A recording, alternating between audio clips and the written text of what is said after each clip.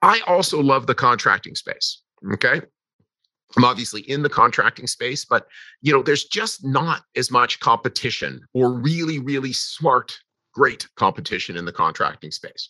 Okay. Again, nothing wrong here, but I think if you were an objective person looking at the contracting industry and comparing it to engineering, consulting, accounting, law, medicine, you would say, oh, wow, less of the really, really smart people went into this industry. I would say as well, less people who aren't really as strong in the four referability habits, being on time, doing what they say, finishing what they start, saying please and thank you. And as a result, especially if someone who's come from our program, you've got a real big advantage in that space.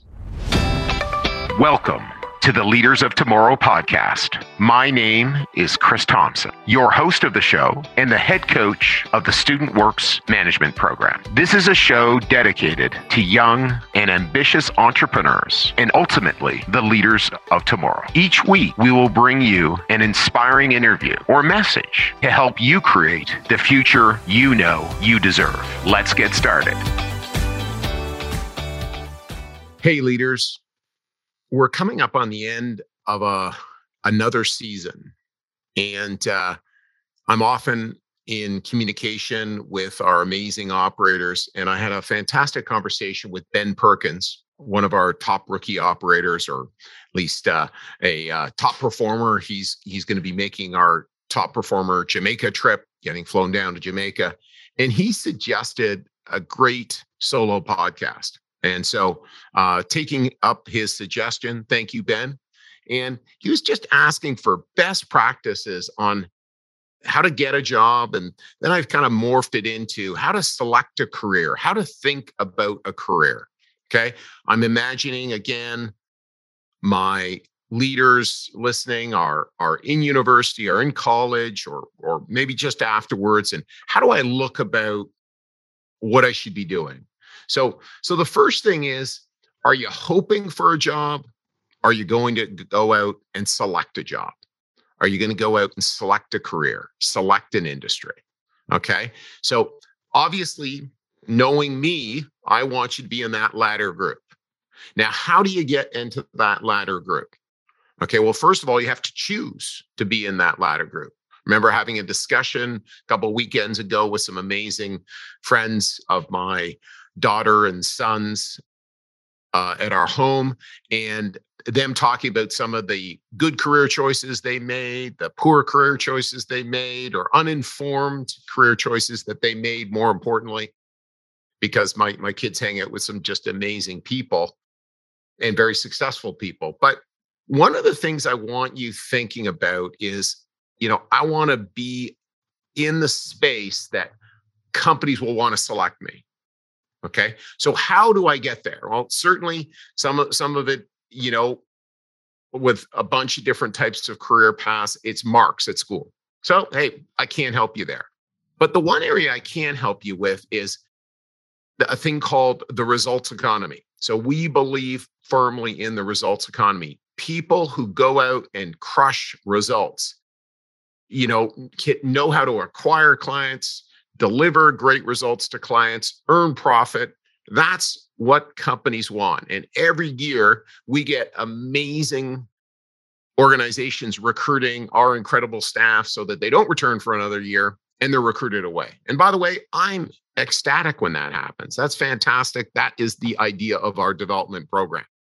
So I want you thinking, how can I create great results? Obviously, if you've been in our program, you're doing that. If you're outside our program, thinking about being a results driver. So we want you to select a job. The next thing we want you to do is we want you to select an industry. I want you to select an industry. So if you are good, and I'm assuming you're good, you are likely going to stay in this industry for your entire career.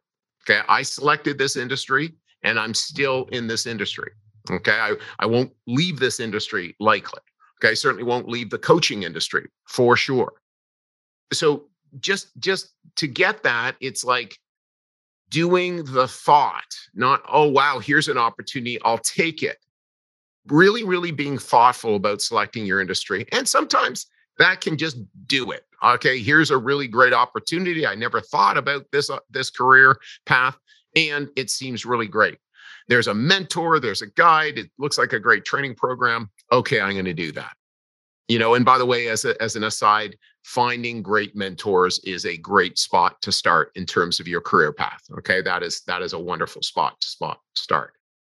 So sometimes when we think about industries, a lot of you have already sort of selected it or made a first choice. And there are high costs of switching careers. And on the other hand, sometimes there's just high costs you should accept, meaning I chose a career, I don't like it. Well, don't do something you don't like for decades because you chose it when you were 18. No, you could switch. Okay.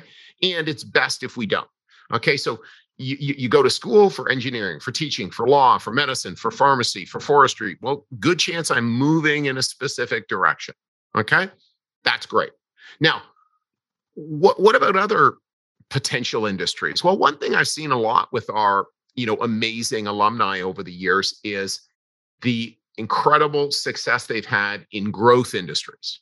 Okay. You can really see that an industry is going to be a high growth area, electric cars, the whole clean energy, clean technology.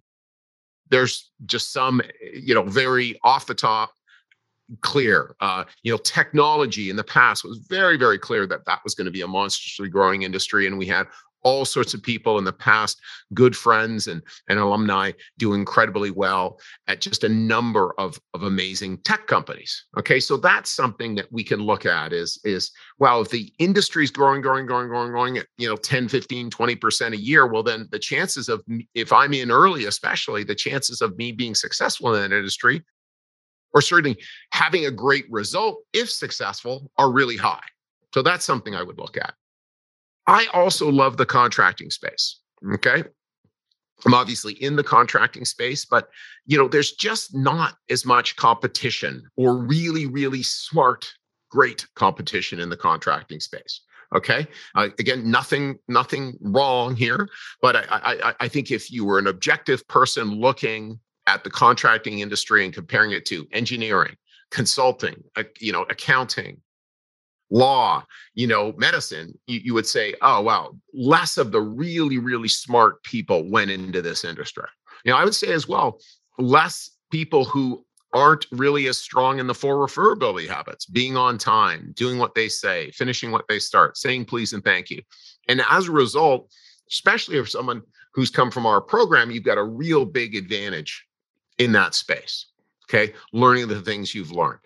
Now, one thing you do have to be aware of is that you may be losing in terms of quote unquote looking good or not feeling as good. Wow, I'm not working for a big brand. I don't have maybe the brand equity or feeling as good because I'm not working for a brand that everybody knows. And on the other hand, you actually may be earning more, loving your work more, and really, again, making a huge contribution. So that's something that you'll have to think about and decide whether you want to move in that area. So industry is one area.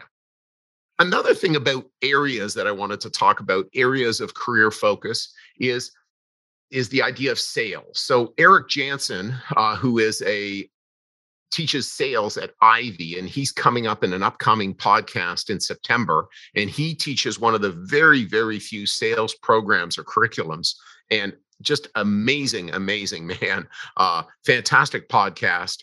And one of the things that he shared with me is how very, very few colleges and university teach sales in any way. The number he used, I believe, was 3%.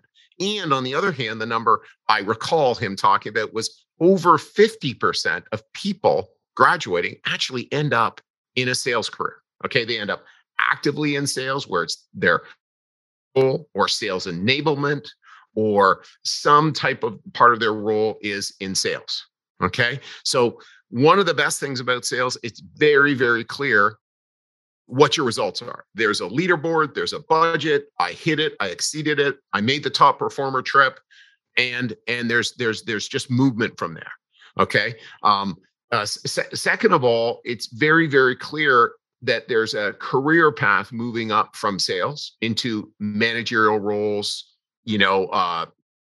sales management, director of sales, director of business development, vice president, president, et cetera. A lot of senior people in organizations move up through sales. And even if, when you think about other roles, consulting, law, engineering, partner as in different roles, they end up, you do a role, you do really well. Then you have a managerial role, maybe where 20% of your role, 80% of that actual role, and then it flips where you're spending 80% of your time in management. So often management is there's an expectation to sell or maintain clients, develop and find new business for the business. So sales is just such a huge, huge part and a great place to start in your business career. So, one of the other things about a sales is it's really easy also to get into other roles. Yes, there's that one role where management, senior leadership, director, VP roles. And also, hey, I can move into HR, or I could move into training, or I could move into marketing, or different roles that may interest me because I've been identified as somebody strong in sales. Okay. One other thing is, and this is really, really important, build a great LinkedIn profile. It really is like an online resume.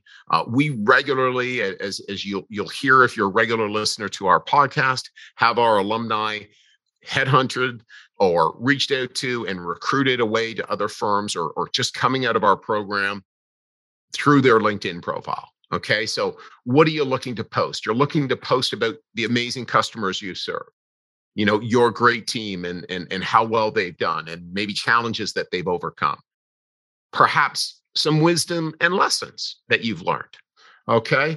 And why is this so important? Again, people will be looking, it's a way to build your brand. Okay. Simple as that. And so if you're a leader listening who's not involved in the Student Works program, fantastic. Start building your profile. Start identifying, recognizing that opportunity. So another thing is start understanding yourself. So predictive index is a great opportunity. And what predictive index is a way to understand where you stand with 5 different key ways that people operate in the world. So dominance is their drive to exert influence on people or events. Extroversion is the drive for social interaction with other people. Patience is the drive to have consistency and stability. Formality is the drive to conform to rules and objectivity. And then objectivity is the degree to which an individual prefers objectivity when processing information and making decisions. So these 5 things are really, really key for you to determine what career path makes sense. Okay, so that's some tool that you could use. Another fantastic tool that I recommend is Kolbe, KOLBE.com. And what Kolbe does is it measures conation, and it's what each other's instinctive strengths are, and their ability to identify those strengths and operate by those strengths. So I highly recommend those 2 tools so that you can make a good choice around your career path. Finally, and the last thing I'll say about this is school has created this long time that you've really just built a base, English, math, history, all these different things that you've studied. And a lot of the things you really didn't want to study, maybe even some of the things you're kind of weak at or you're okay at. Well, now's the time to really focus on your strengths.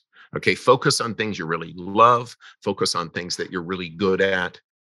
One thing to be clear about is you will never be really great at something unless you love it. Okay, you just no way. If you think about the best athletes in the world, how can they take, I know basketball players, thousands of shots and tens of thousands, or golf players hitting all these balls. They've got to love it. I was listening to a podcast recently, one of the top tennis players in the world, Djokovic. I know I've mispronounced that. He just loves to hit a tennis ball. He's the best tennis player in the world. He just loves to hit a tennis ball. Okay, so think about, what do I really love? And I know that may be hard to determine when you're 18 to 25. And moving in that direction is just a wonderful, wonderful space to think. What do I really love? What's, again, so I don't see the difference between my off time and my work time because I'm loving it. And that will give you just such an advantage over other people. So I hope you love this. Sort of look at what to do in the future with your career. Thanks to Ben for his suggestion. And what I'm up to is finding amazing people who want to have fantastic careers and really make a difference in the world as leaders.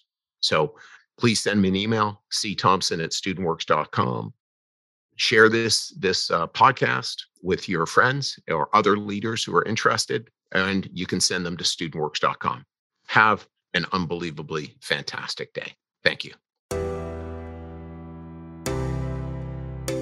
Hey leaders, I hope you enjoyed this episode.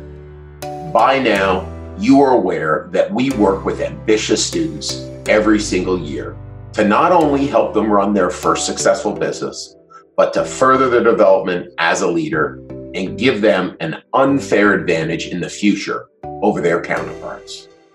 It's why starting now and only for the next few weeks, we'll be on campuses across Ontario, Quebec, and the East Coast, interviewing students who think they have what it takes to start their first business and get started down their path of entrepreneurship. If you think you have what it takes or know someone who might be interested, visit leaderspodcast.ca/apply and start your application process today. Once again, it's leaderspodcast.ca/apply, and I can't wait to see you on the other side.